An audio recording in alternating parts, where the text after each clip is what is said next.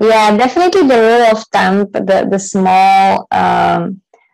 small decisions is mostly intuitive, right? But it also depends that you are, because I believe the intuition is actually built on experience, right? You don't get intuition out of nowhere. Your intuition becomes more precise and more correct with the experience. There's not a way to explain that it couldn't be better. It's more than I ever thought I could find. Put it all on the line. I'm in love with your design. Ooh,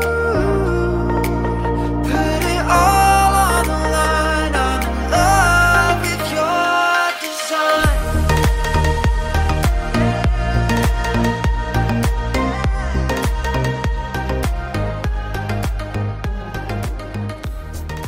Thanks for tapping on this episode. This is your host Khushi Khare and you are listening to The Women's Stories, the only Indian podcast where I bring extraordinary stories of unconventional business women. NGOs and other non-profit initiatives often face the problem to find volunteers to keep the show running. Adela Strakova and her friends identified this problem and decided to bridge this gap. Adela is the co-founder of a platform called Chezuba that aims to help NGOs to get corporate volunteers who are experts in their domains. Feel free to check out our guest profile from the link provided in the podcast description. Now, let us hear the backstory of building Chezuba from Adela. So, you have an extremely fascinating cultural background. Can you please tell our audience a bit about your cultural background and the places you have stayed so far? And what was the influencing force of finally deciding to work in India? Sure. So in terms of my cultural background, I think it's a little bit less interesting than it seems. So, because I'm originally from Slovakia, which is a little country in Central Europe. Population of our country is smaller than Hyderabad. There are only 5 million of us. And but I think what the question really is that how I end up, studying Chinese, living in China, in Taiwan, and then starting a startup in India. So I think what is interesting about my background is that when I was little, I started to dance. And eventually the dancing took me places because I have joined a folk dance group here in Slovakia. And since it was in the early 90s, before Slovakia was a part of a social bloc. So at that time, we couldn't travel. I mean, before 90s, you couldn't travel. So after revolution, it was such a huge, everybody wanted to just go abroad. It was a big thing that, my parents couldn't travel. So at that time, when I joined the dancing group, we had a lot of opportunities to go to different places for folklore festivals. And I was just in my 13, 14 years old, and we started to travel really far. So at that time, I went to Taiwan for a 1 month long festival. That was a great experience. And then I also went to India and so on, in different places in Europe as well. So I think that's where it started, that I really loved to explore different cultures. I met a lot of different people because those festivals were really huge and you could meet people from all over the world. So I think that was where I realized that's something that I'm really interested in. And that's why after I finished my high school, I was deciding what to study. And I decided to do something very different from my peers. And I decided to study sinology, which is basically study about China. So it's not just a language, but also cultural studies. So during my master's, I've been 2 years in China.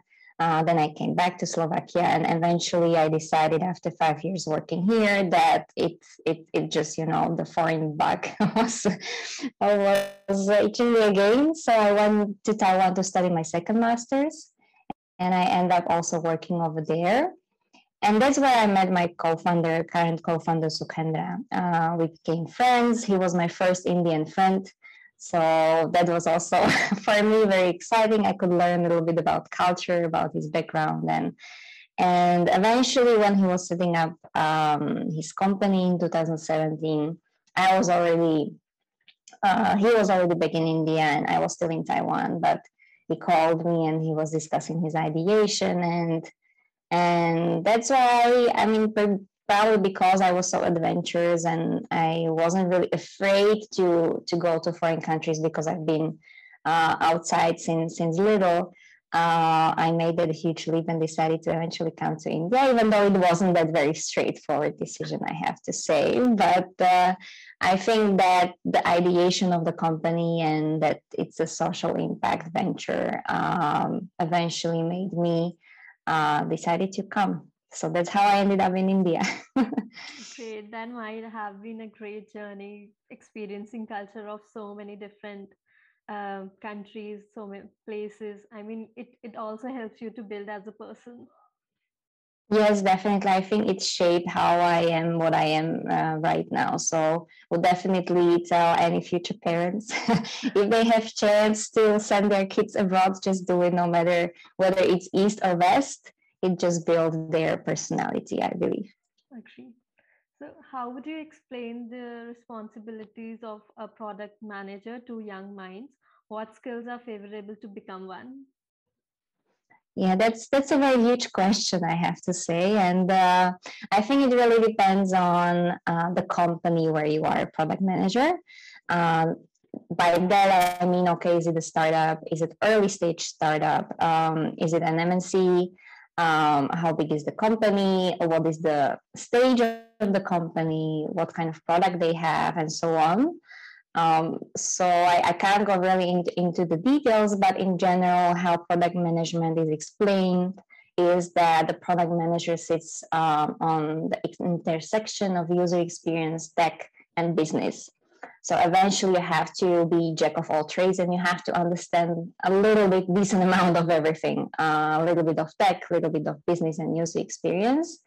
But what I think is very important, at least what I have noticed when we were hiring our first product manager in the company, is that a lot of budding product managers perceive it that, okay, I love to solve problems, so I'm the good fit. And I would like to put the question differently, that you actually have to be curious about the problem first, then coming to solutions. So I think curiosity, natural curiosity, is very important for a product manager. Because you should not jump into conclusions or solutions which are actually not solving the real problem.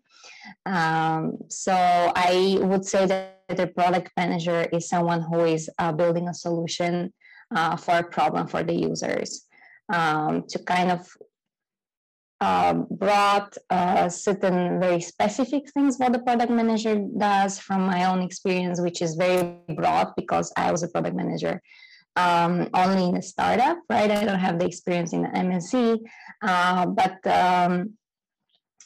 therefore I have probably vast experiences as a product manager, that when you are in a big company, you have the responsibilities are quite narrow. So basically, you're building a solution for the users, right? So you have to be aware of what the user wants, what their problems are. So you have to have a very good understanding of the market, of user experience. You have to know the business behind it. Okay, how the company is making profits, and you have to design a vision for the product, right? Eventually, then it comes to the daily task that, okay, how do you make it live? So how do you execute? So you have to build a roadmap, and then small chunks of how you actually make it live. That means that you have to build features, design features, and manage the engineering team to bring that ideation to life. So most of the work of the product manager is aligning different stakeholders to be on the same page, because you have to talk to basically all the team members in the team, right? Whether it's business, whether it's operations, or your engineers. So you have to be kind of in the intersection. So you have to have very good communication skills, and at the same time, you have to prioritize very, very crucial responsibility of a product manager is some people would love, it's saying no all the time, basically, because you can't say yes to all the ideas that are thrown at you, right? So, but I think the most important part is that you have to understand your market, your users, the competition, and so on. And in terms of the skills, again, there could be a huge list because you are a jack of all trades. But probably I would like to put it in three buckets of sort of soft and hard skills. And first of all, I think the most important part is the communication part. You have to be a master of communication because you have to talk to different stakeholders. And eventually, I was also doing user experience research. That means I was talking to users directly. So I was building the interviews, questions, and so on. And because our users are very, very diverse set of people, I would say, I was able to talk to founders of nonprofits, but at the same time, very high level professionals in MNCs who are volunteering for these nonprofits. So you have to have those communication styles that you are able to talk to anyone and be very clear in your communication, so there is no misunderstanding. The second bucket, I would say, it's staying focused, which is very important. And I mentioned that before, that you have to be focused on the problem. There could be ample ways of different solutions, but if you get the problem wrong, then the solution will not solve the problem. And it might get really difficult to stay focused once you start to work as a product manager, because there are really different forces behind your decisions. That could be what the co-founders want. I was one of the co-founders, which was, it sounds like a little bit easier, but actually I had to persuade also my co-founders, right? So there could be different forces of what the market wants, or what is viable technical solution, and what the business is actually striving for. So you have to be really focused on, okay, what we are trying to solve and how we are solving it. And the last thing I would say is being organized, because if you are all over the place with so many different things that you do, it can get really, really rough. And I think for me, it really helped that I had that experience from my previous job, which was in the government, that I was really organized and I was documenting everything. So when you are doing a lot of experiments, then after a couple of times you may go in a loop, right? If you don't document it, you will forget that, okay, we actually did that experiment and it didn't work, and why it didn't work. If you have all the data at place and you know where to find them, that's really important. So I think that's really important, that you're really organized. You know where you have all the documentation and experiments. So yeah, that was a little bit broader question. So I tried to explain. I understand that that's indeed a complicated job, but I think it is rewarding if a person do have appropriate managerial skills. How do you manage a team of engineers without a formal tech background? How much understanding about the technology is a product manager expected to have?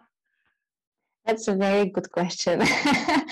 And, there are a lot of articles or different opinions on, okay, can a non-tech background person become a product manager? And I think really it can, right? It's possible nowadays. But it really depends also on the company, on the team, and on the responsibilities that are on you. So some of the companies really require the technical background. I was lucky that I didn't have to have like really strong technical background, and in fact, I had zero. So when I came to Chizuba, it was really a whiteboard, and it was really tough, right? I didn't understand what the engineers are talking about, right? When they were explaining the backend, front end, databases, and so on. So I quickly understand that for order for me to actually build something, I have to understand what they're talking about. So there are different approaches how I try to educate myself on being a little bit more tech savvy. That means there are tons of articles and videos that you can learn by yourself, but it can be a little bit overwhelming at the beginning. So I basically learned as I needed to. So whatever I didn't understand, I just, try to understand it. And because there was so many other things, right? As a co-founder, I just tried to be very focused on, okay, I need to understand this concept.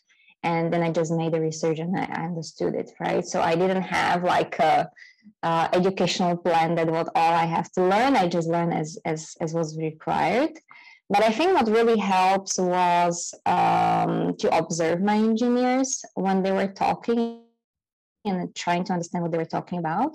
And we had a lot of also, I would say, casual conversations, right? So if I wanted to get the explanation from their side, I would just ask them, right? I was very humble and there was nothing to hide that I don't understand those terms, and they were really sweet. I have to say that I've been very lucky to working with great engineers who are really happy to explain any terms. And they also, it was for them, it was good communication exercise, I would say, to explain complex terms to a non-tech background person.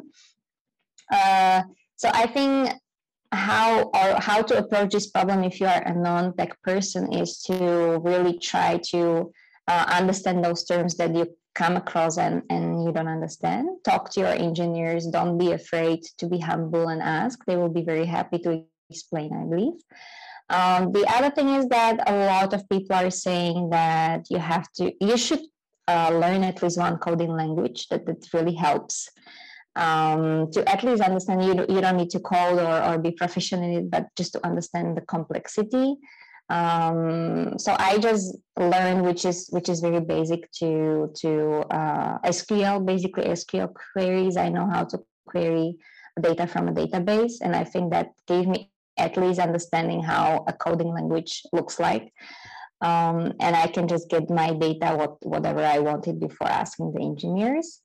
And lastly, I think what really helps was that I was a tester in our company, right? So I was doing the QA testing. So at that time, you realize, okay, if there is some bug, how will the engineer fix it? And what all actually it is connected to? And that gives you a little bit better understanding of the technical parts of the product.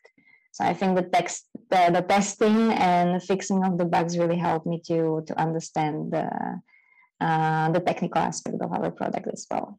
So could you recall the germination of idea behind Chazuba?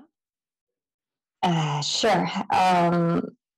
So to put it in kind of in perspective, I think we didn't really go far from our original idea, but there were definitely alterations. So when one of my co-founders, Sukrenda, called me at that time when I was mentioning in 2017, we were talking about an impact platform because he was the president of ISAN back in the days at university, and he also traveled, but because of volunteering.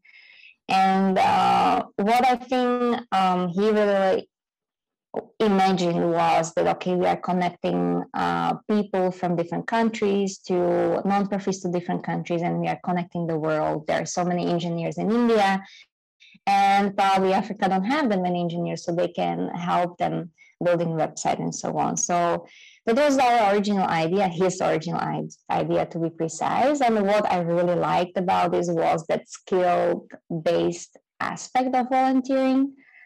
Because at that time, I was always interested in psychology. And at that time, I was actually looking for a volunteering opportunity in psychology. But since I don't have the degree, I mean, what can I do? So I felt like, okay, maybe I can volunteer somewhere in mental health nonprofit, and I can learn along the way whether I would like to do it or something. But there were no opportunities that I could find. There were all that you just travel to the country and then you, I don't know, teach kids English. And it was not something that I was interested in. So when we were discussing, I think that's where we kind of connected our desires or imagination of better world. And so the original idea was that, okay, we build a platform for nonprofits and volunteers. It will be all online. People don't have to travel. There are no finances involved for people to travel, and the nonprofit will get talent to their team. But eventually, the truest what we noticed in 2018, because we started like really global. Usually, what is advised when you start a startup? Okay, you have to start very niche and in some small space. But we just did the opposite.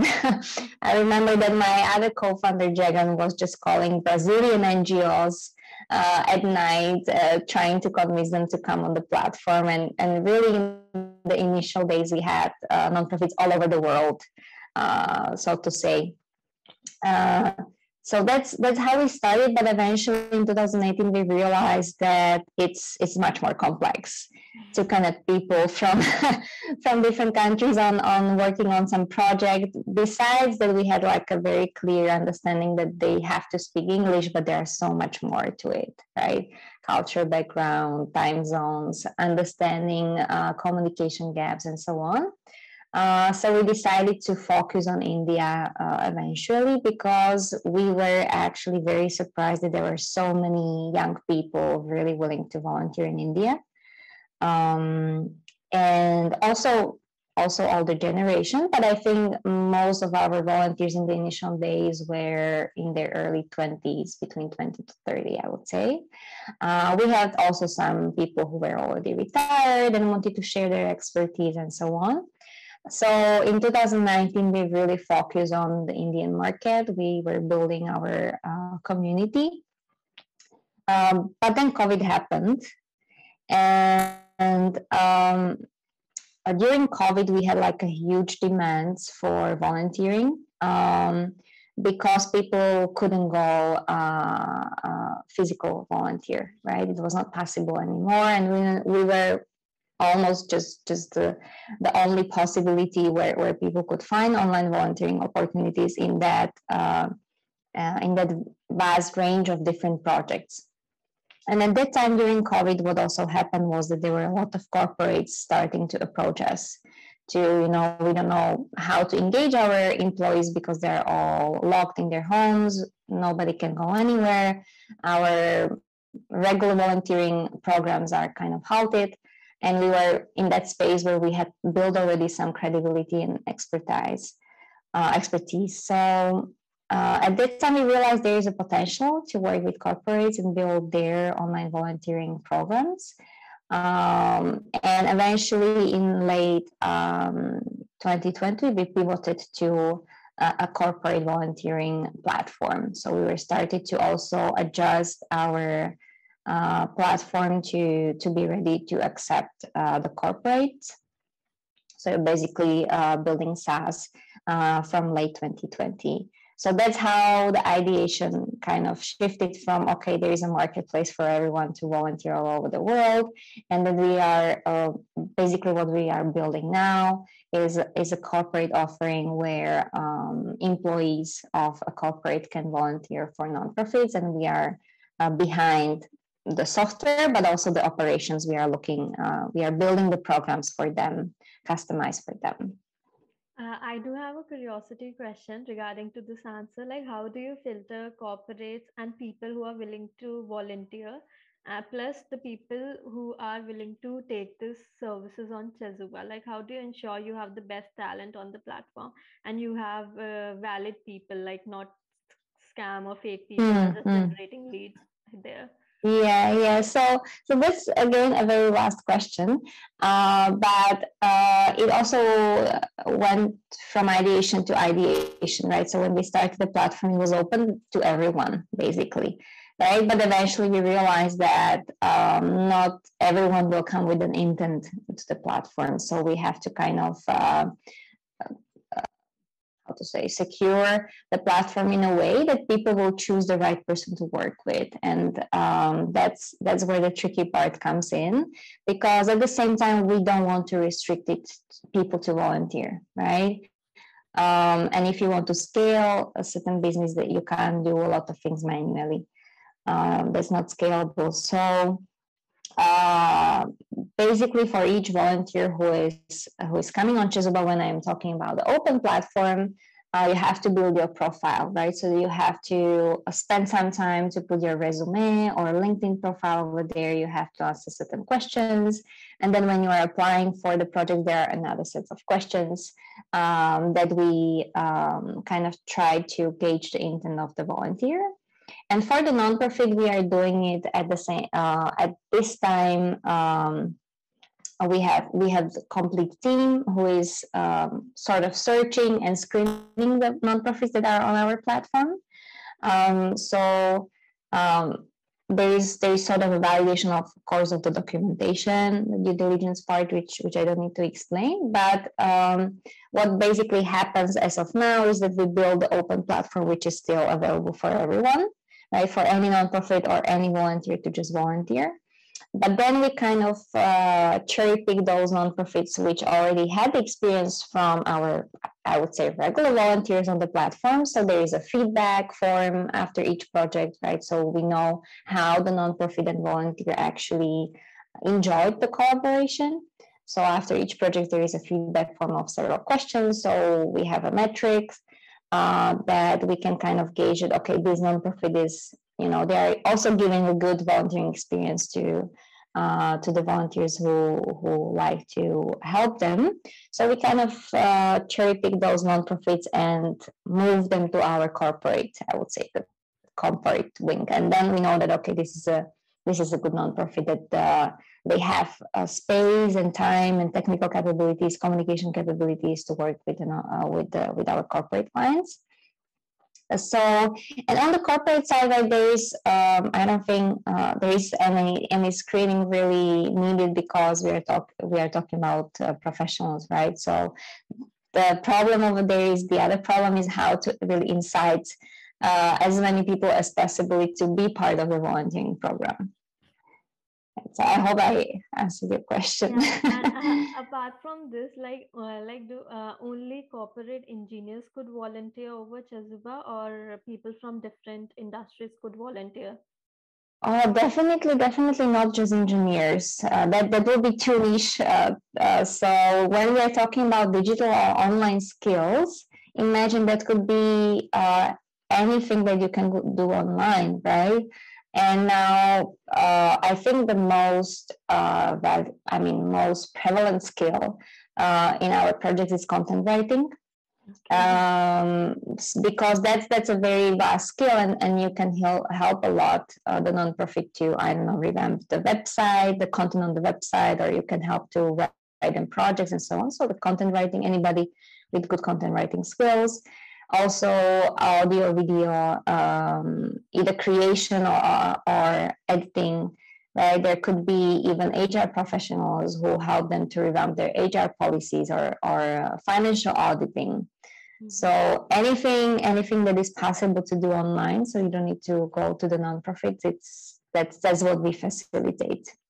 Yeah, I guess that's a great initiative, because a lot of people in my community approach to me like, we are just starting out with copywriting and content writing. Could you please help us? So it's a great way to build your resume, if Definitely, and you'll get great clients. Yes, exactly. So because you have a real project to work on, right? Especially for people who are just starting, I think it's a great possibility of how to build your resume, as you said. Definitely. And I guess it could. How do you ensure taking the right decision quickly as a product manager in Chezuba? Is there a process that you would recommend to young people who might be listening to this podcast? Sure. So yeah, decision making is the toughest part. And I think in any profession, but especially in product management, you do tons of decisions every day. And I would like to say probably two things. One is when you say, okay, how do you make sure you make right decisions? So, and quickly, right? So what is right and what is quick? So I would say that I don't think I always made the right decisions. You have to just acknowledge it, right? It's impossible, especially when you start. But I think what is important is to learn from your mistakes. So be very mindful about what you are doing, and if you're making some decision, be very humble and saying, okay, this was a wrong decision, and I know why, right? So I think that's one thing about making right choices. I don't think it's possible to be always right. And second, what is fast, right? So when in decision making, I would put it in a simple way that there are two types of decisions. Maybe some of my colleagues will have a little bit bigger metrics, but I would simplify that there are quick decisions and small decisions and big decisions, right? Those small decisions you are doing every day, and at the time you don't really have time to do any analysis and a huge research. You have to know, okay, this is a small decision, there is a low level risk and so on. It's small, and then there is a big decision, and for those big decisions you should make special time. So for those small decisions, I just use a rule of thumb, right? So it just depends on the company culture, how much you know about your own users, which is really important to build that knowledge. Of course, about user experience, practices, and so on. So if engineers ask me, okay, should this be green or red, or what is the name of the button, and so on, I should be able to make those decisions very fast, because I don't want to roadblock anyone, and you don't want to spend time on these things. Then when it comes to the big decisions, that's much more nuanced, and you have to get more precise, and you have to most of the time, the decisions that you are making, you have to explain to everyone else why you made those decisions, right? So at that time, you don't really use rule of thumb out of nowhere. You have to have your own frameworks and analysis. So you have to gather all the data. You have to know what you are looking for in those data and how you make the rational decisions. So there are a lot of different frameworks that product managers use. I won't be going into the details. But one of those could be that, okay, I have different options, like, I don't know which market we will tap into next. And I have different options, and then I rate those options on different metrics, right? Like, okay, how big is the market? Are there any competitors? Blah, blah, blah. And then you just make your own rating. And you know, okay, which market is the best market to tap into, just like an example, right? So you have to have a very analytical approach, very standardized approach. So eventually, when you make those decisions, you can also explain your decisions to other stakeholders or team members, and you make sure that you are actually on the same page, which is really important with those big decisions, like what is the roadmap for next quarter, or what should we focus on our strategy on. So, and in your experience, what is the role of intuition? How much credit you will give to your intuition? Yeah, definitely the rule of thumb, the small decisions is mostly intuitive, right? But it also depends that you are, because I believe the intuition is actually built on experience, right? You don't get intuition out of nowhere. Your intuition becomes more precise and more correct with the experience. So I think intuition is also important. Of course, you have to have your numbers for certain things, but it really depends when to use the intuition and when not to use the intuition, because there are a lot of cognitive biases that we have and so on, that I'm also studying a little bit, that you have to know that, okay, what is my intuition? How can I reuse it if it's not valuable, and when should I use it? Got it. So also I'm curious to know the profit model of Chezuba, as it's a volunteering platform. So how do Chezuba brings money in the business? Yeah, sure. So that comes back to the ideation. When we started, it was a marketplace. So there were only two type of users, nonprofits and volunteers. And in very, very initial days, we even were charging. So the first business model that my co-founder came up with was that, okay, we'll charge both places of the marketplace, and that will be our initial revenue.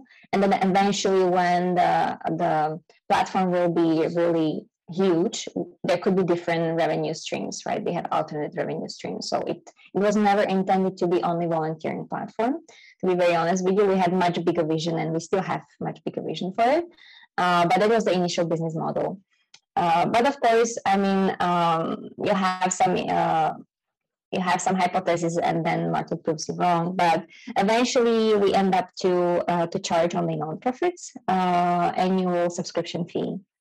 So every nonprofit who could benefit from our platform was paying us just an annual subscription fee, which was much more better deal for them to get as many projects as they wish to get done, right? So I don't know, a website would cost them, I just imagine, I don't know, 30,000 rupees, and the subscription would be 10,000. And besides the website, they can get different content writing services and so on. So it was a good deal for them, right? So that was our initial business model in those early days.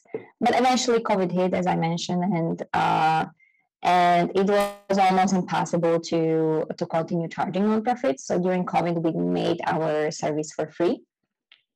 And at that time, late 2019, we had our very first corporate volunteering program, which we were just kind of exploring the possibility with Tata Group, Tata Sustainability Group. And I think that was one of the great leaps that we made, that we decided to experiment at that time, because eventually that became our business model. But Tata basically wanted to scale their volunteering program. They were doing volunteering programs for years, I think 6-7 years, and they wanted to make it bigger, and we were basically their agency. And then during COVID, I think that it kind of naturally, we naturally realized that, okay, there is a huge opportunity to scale our volunteering platform for corporates, but also to change our business model completely, because charging nonprofits would not really take us much far, to be very honest. The fee was still small to run the whole business. So we eventually wanted to have different revenue streams, but that would take much more time. So now our business model is based on the fees from corporates, because we are giving them the software, and we are also giving them the hardware, so to say. So that means the nonprofits and the operation system and everything. So for now, the platform that you can see if you go to chisuba.net is an open platform. It's all completely free for everyone. But then we're having the corporate platforms, which are only specific to the corporate. They have their own domains, which is used only by their employees, and that's what we charge for, basically. Great. I am amazed by the way a lot of like tweaks and turns have happened from 2017 to 2020. And of course, Yes. that's how a business works. You need to change at the speed of life. Yeah, definitely. And you have to be open-minded to those opportunities that actually are knocking on your door, right? If you are very stubborn, then you might just end it up closing the business. You have to just, listen, have your eyes and ears open, I would say. So what now we will not be talking about Chisuba, and technical things. So you have been in India, and I know your stories about Indian food and Indian culture and Indian what do you face when you visited India for the first time? So you know how the patriarchy system is in the roots in India. So what do you wish more Indian women should do to change the patriarchal structure of a society? Yeah, that's a very interesting question. I've been asked this a couple of times already. And I always laugh, because I feel like, okay, I'm this white person living in India. What I have to say about what Indian women should do. But I can only probably give some of my observations or what I feel it's happening. And I think it's just a very natural development in every country. Right. So even though you maybe now see that, okay, Europe is very open-minded, not patriarchal, we are, there are no women issues, but actually it wasn't always like that. Right. So every country has its own development. But I would probably say two things regarding what Indian women could do. And as the saying goes, that's a cliche, that if you want to change the world, you have to start from yourself.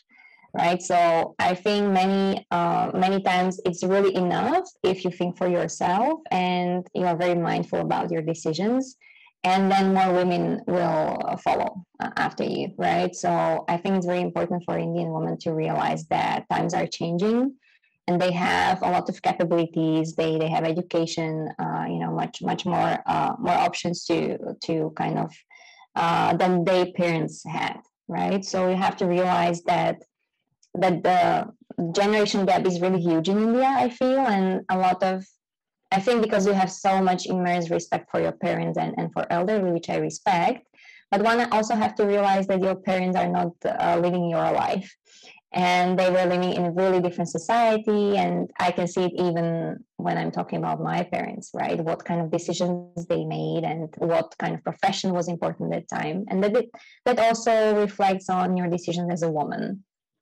And so I would say you have to, the advice to Indian women is to start from yourself and be aware of your capabilities, of your smartness, of your possibilities, and don't be afraid to voice it out. Don't be afraid to voice out your opinions. And I think everything will change with economic development eventually, because the patriarchal system is based on the notion that women don't have finances to take care of themselves, but that's not true anymore. If women are working, then they can take care of themselves, and men will realize that eventually. So I think we have to be kind of patient and just push those boundaries step by steps, and eventually change will happen in India as well.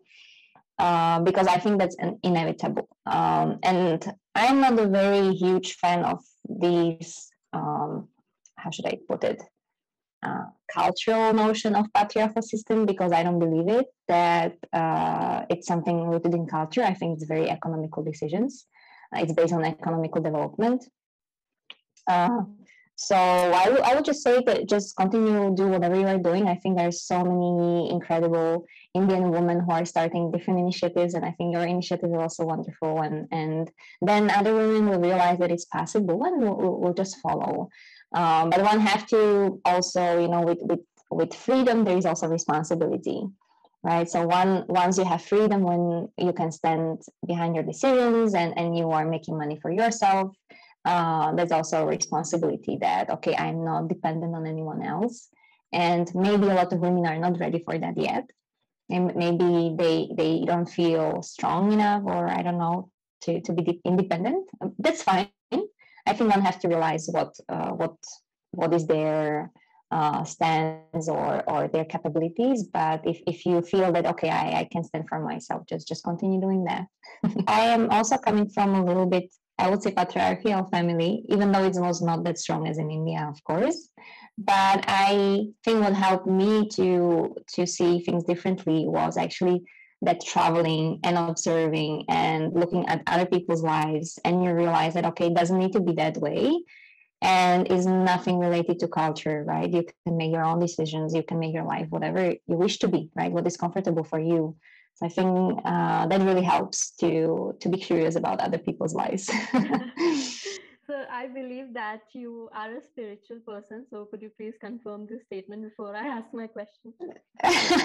Yeah, that's interesting. May I have one question for you? Why do you think I'm a spiritual person? Because I've observed your post and the way you maybe put the ambience around you in a frame. That's kind of spiritual to me, and that touched me on a deeper goal. Okay, interesting. Yeah, so please, I think I am partially a spiritual person, but not too much, right? I think it's very, very subjective what one would call spiritual, and maybe what I call spiritual for other people will be not spiritual. But I think there is an instance of spirituality that I have in me. So you can continue with your question. Thank you. So I would love to know your journey of learning to maintain the balance in the chaos. Yeah, that's a very nice question, but how to answer it? I would probably go back to all my different experiences, because also my, if you say so, spiritual journey is connected to that, right? Because I was raised in a Christian family. My father likes to say that he was a military Christian, which is a joke, basically, because during socialism you could not show that you couldn't go to church, right, or anything. So once you could do that, he was very, very open about his beliefs and so on.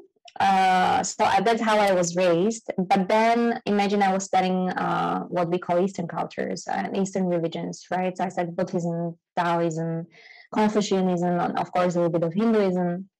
And I traveled the world. So then I understood that, okay, there are so many different concepts. And how I perceive spirituality and maybe in comparison to religion is that, okay, religion is something that you basically show to the external world, okay, which group I belong to and whether I go to church, I go to mosque or whatever. But I think spirituality is something that happens inside, right? Nobody has to see that. And it's something that how you deal with things which maybe you don't understand or are difficult or how you deal with emotions. And many people will do very rational things, and many people actually their spirituality helps them to deal with the world. So I believe whatever you do, no matter whether it's related to religion or not, or if it helps your inner world, I think spirituality is very important in that sense. And if I have to be very specific about my own journey of spiritualism, I think for me, what I think I'm a very practical person in that sense that I use spiritualism when I need it. So I would say this way that when I'm really kind of struggling and the rational mind is not really helping, certain spiritual practices which really help me to kind of go back to the balance and feel good about the world still, despite everything. So I've been to Vipassana meditation when I was in India. If you know about it, if not, I will just briefly explain for people who don't know about Vipassana. It's sort of a meditation which is not related to any religion. It's so to say the original meditation practice of Buddha. Started with Goenka in Myanmar, and then I think India has the biggest number of places where you can do Vipassana meditation, and you basically do meditation from 4 o'clock until 9 p.m. 12 days in a row without speaking to anyone. Right, so it's a very rough experience. I think not everyone would be really eager to do that. But I was kind of in that stage of my life that I feel I have to clean my brain, sort of. So I went for the Vipassana meditation, and I have to say that it really changed a lot of my perspectives. It really helped me at the time. And I don't feel it was really, I don't know, religious or spiritual. I felt it was very, very practical on how you deal with your own emotions. So I found it a very practical meditation technique that really helps to keep balance and have a different perspective on life. And so I continue with meditation sometimes, but not that heavy meditator. It's just occasionally, I would say. I would like to go back to that. But I think physical activity really helps, even though maybe some people would not call it a spiritual activity, but for me, yoga or dancing or running could be really great spiritual practice because you kind of go into the state where you almost meditate. And lastly, I think I would like to mention the practice of gratefulness, which I believe is sort of a spiritual practice where I just thank for things that happen to me or the way I am or whatever is around that I'm thankful for. And I think it really, really helps when you feel really down, and then you just kind of thank, no matter who it is, a universe, a God, or Allah. It doesn't really matter who you thank, but I think it really helps to look at the world in a more positive perspective. Yeah. And that was a beautiful answer. And I guess South India is more about spiritual learning. We don't have these kind of centers in North. So lastly, a lifelong lesson that you would like to pass on through this podcast episode. What was I saying? Okay, so what I wanted to say that I would like to end about on a little bit more serious, but maybe also a positive way, that when people are asked at the end of their life, what do you regret the most, those things that you have done or those you haven't done, and most of the people would say, well, I regret I haven't done something. So I think that's the way I would like to live every day. Of course, it's not possible to do that every day, but that's the lesson that I'm trying to keep in my mind, that our life is beautiful and we should try to experience as much as possible. And I don't want to regret that I haven't tried something or haven't done something, because eventually everything is a learning, right? If you fail, it is just your first attempt to learn. So I'm a lifelong learner, and I believe the journey of of life is more about learning than really reaching certain goal or nirvana. Live your life the way that you don't regret you haven't done something that you want.